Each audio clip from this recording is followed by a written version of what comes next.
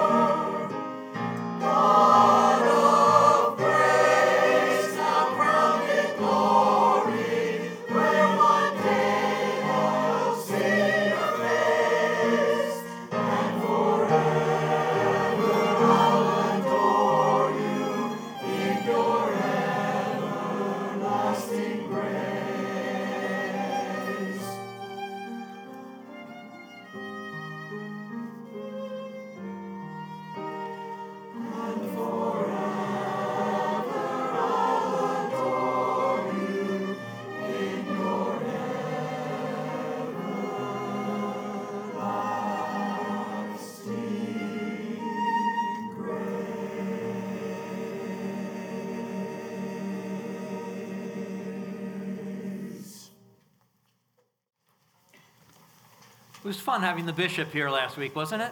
Yes.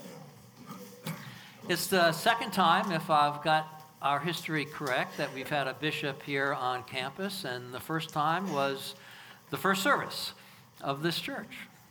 So kind of cool to have a bishop come back and to be with us.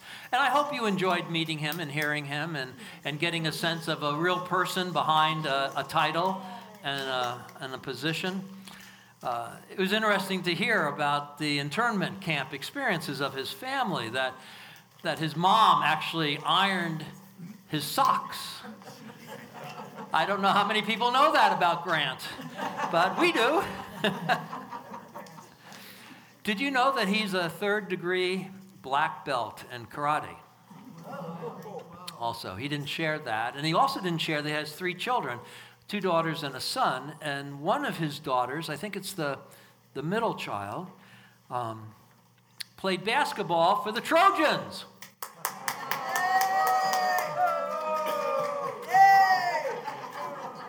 But more importantly, actually went into pro basketball as a life for a while. Can you imagine that? I appreciated his words about high tech and high touch, and we will try to be about that. We'll try to live into that, to being that Acts 2 church that he was talking about as we move forward. As I think about our past and our future on the heels of the bishop's talk last week, I think there's 2 foundational notions for us to make sure that we recognize and embrace. One is that it is all grounded in grace. The success of the past, the promise of our future,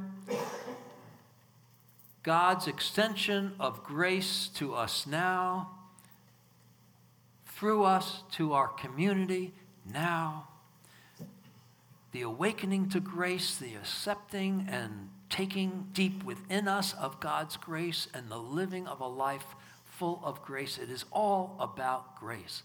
That is what we have been about for 50 years, and that's what I think we intend to be about as we go forward. Having said that, I think it is all expressed in love.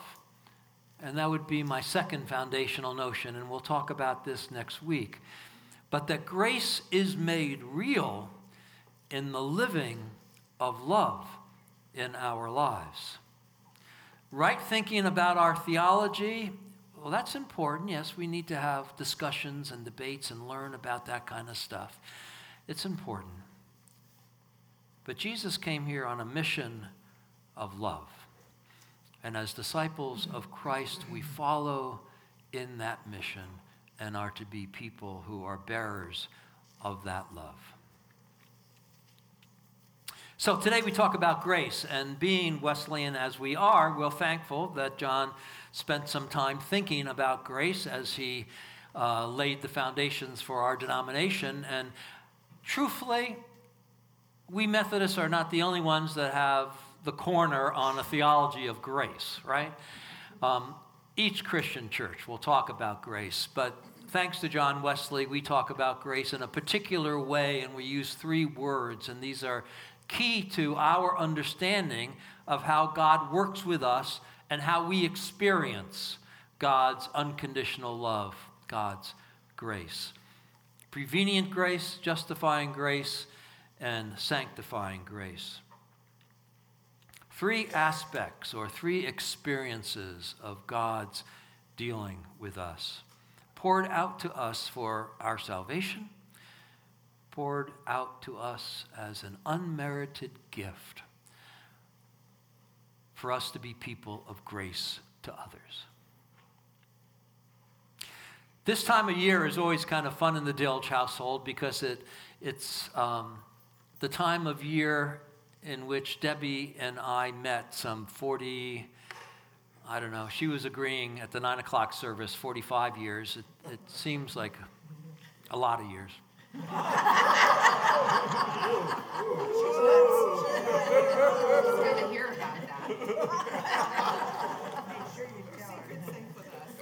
It was a Halloween party. How I got invited to her apartment with her girlfriends for a Halloween party, I don't recall any longer. But as a first-year seminary student, it was a great opportunity to dress up and not appear to be who I was. So I had long hair at the time. It went down to my shoulder blades, so I put a gel or hairspray or something in it. So I was trying to look like Alice Cooper or Medusa, perhaps. And so my hair was all over the place, and I had white face paint on and leotards and big boots and a cape. And that is what I looked like as I met Debbie. It was kind of a strange look, but you wouldn't put it beyond a first-year seminary student to do something like that. Yet somehow, Debbie saw through all of that noise and glimpsed the real me. And maybe even she saw the me that I was to become. I think of that as prevenient grace. God loves us before we're even aware of God. Before we're even aware of all the blessings and the benefits that come from a relationship with God. God sees the real us and finds ways to draw us into a transformational relationship. When our earliest members went door to door inviting people to check out the new Methodist Church, they were living embodiments of prevenient grace. They were going before, right? And drawing people into an awareness, a relationship with God in this place. When you bring your neighbors on your elbow to worship, you are a grace note to those folks from God, helping them to awaken better to God. We're seeing the more that God would have for people and are helping to facilitate the connection with God, to bring that more about in their lives. It's all about grace, really. The grace that goes before and the grace that is life-transforming at a particular moment. And that's the grace we call justifying grace. In our classical theology, we talk about Jesus dying for our sins and through that sacrificial death, putting us into a right relationship with God, sealed by the resurrection. We call that atonement. That's our theological doctrine for that. But unpacked into real life, well, it's the repentance of our sins and the taking of Jesus into our lives as our Lord and Savior. Now, you know you don't have any need for Jesus if your life is perfect. But if you recognize that you're a little bit or a big bit broken, well, then Jesus is for you. He's your balm. He's your justifying grace that will heal your sorry soul, release you from the chains of guilt and shame, and restore your life and its vitality. Many of us have had experiences of justifying grace in our lives, of feeling like we have been pulled back from the brink of the abyss and given a new life. Some of us might even use the term of being born again. And we remember how Jesus talked to Nicodemus just about that, saying that we all need some kind of an experience like that for our lives to thrive. For others of us, it has simply been an experience of taking our religious lessons about God and about humanity, taking them seriously, and letting God get real with us in our inner selves. We open our hearts in a fresh way to God that we knew in our heads. And we fall in love with this God. And our lives have never been the same. Whether it's been a dramatic process or a little more of a growing linear process,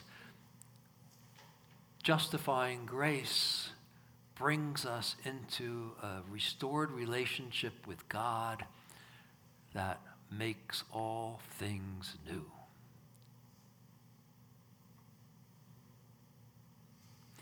For any number of reasons, people can lose their way. Sometimes it's addictions. Sometimes it's the way that we're handling our injuries or our illnesses. Sometimes it's our pride and our hubris because we're talented people, we're successful people, and we let that get in our way. Sometimes it's our low self-esteem and self-abasement that we have going on in our heads. Somehow we got that inside and we keep playing that. Sometimes it's our self-absorption. We know that we're the best thing in the world for the world. And sometimes it's that we're just not paying attention to the beauty, the glory, the majesty of creation and the people around. What miracles this all is. Yet finally, however it is that we've disconnected from God, finally we hear Jesus knocking at the door of our hearts. And we simply crack it open a little. That's all he needs. We just crack it open a little, and we invite him in. And if we're wise about this saving experience of justifying grace that comes with Jesus into our lives, if we're wise about it, we resolve that very day to keep Jesus ever and always central, the center point of our lives. Now, for 50 years, we have been helping people crack open their doors and let Jesus come in and take up residence in their lives. I think this is our mission for the next 50 years too. Because, you know, it's all about grace.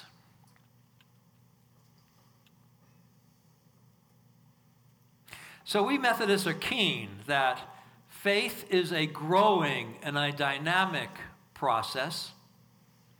It's not a one and done type spiritual experience. We expect God to do more with us even after the wonderful experience of saving grace in our lives. And so being good Methodists, we call that sanctifying grace, God working on us over time. We are to mature in the Spirit. We are to become more faithful. We are to become a more merciful person. We are to grow into that image that God has of us as his blessed child. So, if you've spent any time talking to me casually, you know that I am just captivated by my grandson, Archer. And you also know that I raised with Debbie 2 children, and I don't know the deal here, but I must have been so engaged in the actual work of raising those kids that I'm not so sure I actually stepped back and looked at what was going on in the larger picture of how people actually are made and grow up. But now here with my grandson, who I see for a couple weeks here and then a few months through the little gizmo of the iPad and then a couple times in reality again, I guess there's been enough of a break from always having him around that I'm noticing that people actually grow. People develop, don't they? He develops. And a lot of this comes from, well, the natural process that God has put inside of us humans to blossom and to become who we're supposed to be as these humans. But some of these steps and some of these stages, these successes and these failures, these gathering of capabilities into abilities and then using those abilities, well, some of that happens because of what mom and dad are doing. Or grandpa. When I was there the last time, we realized that if I threw the ball past him, like he was a baseball batter, and tried to get him to swing this way, he couldn't do it. He couldn't hit that ball. But if I lobbed the ball up like right in front of him, he could go like this. And he'd whack that ball. He'd never miss it. This way was perfect, right? So that's how we were doing baseball for those couple weeks.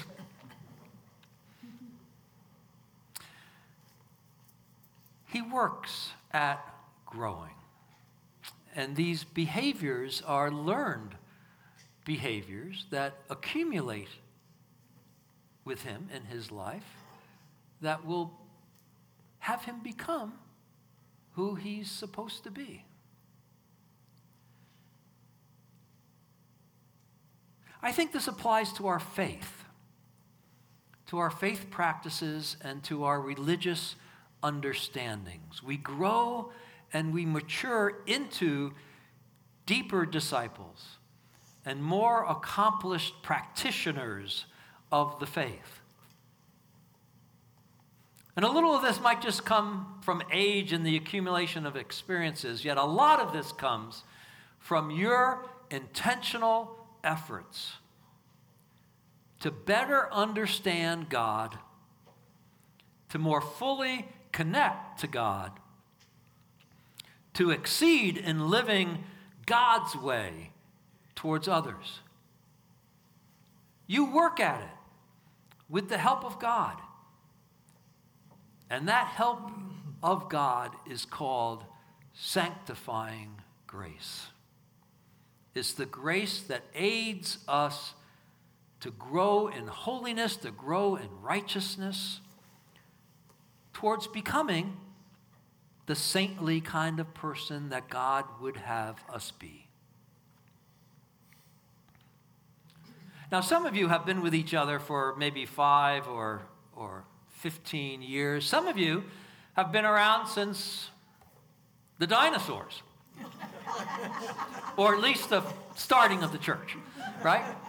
Some of you have been around for quite a while. So I want to ask all of you, no matter how long you've been with one another, I want to ask you to think about this for a bit. Can you trace any changes in yourself as you look back upon your body of work? Have you grown up a bit? Can you say that? Have you spiritually matured some so that you're a more faithful person? You might say that about yourself. Or would you say you're a more devout person? Can you say you've become a little more of an ethical person? Can you trace some changes? A more empathetic person? Perhaps a more accepting person? Or a more loving person? If we have been about what we should be focused on in the church, We should notice changes in ourselves thanks to God's grace and our efforts, and we should notice changes in one another thanks to God and one another's efforts.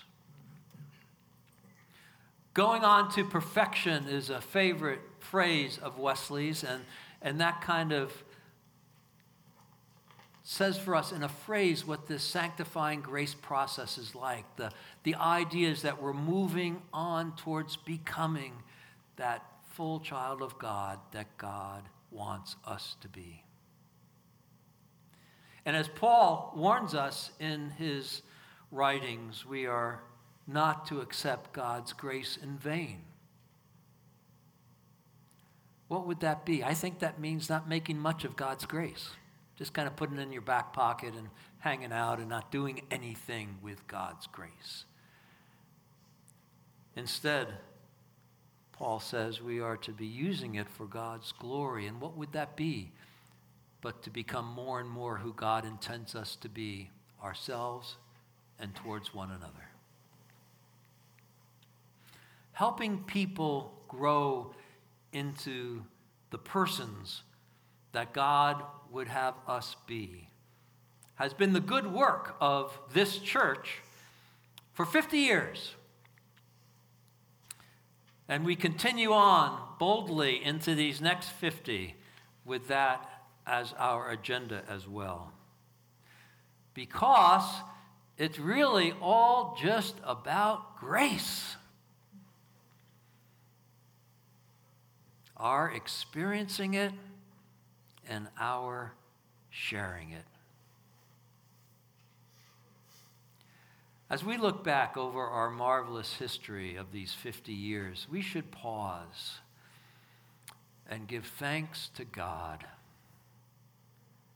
for what God's grace has done in our lives. What a wonder. And what God's grace has done through our lives.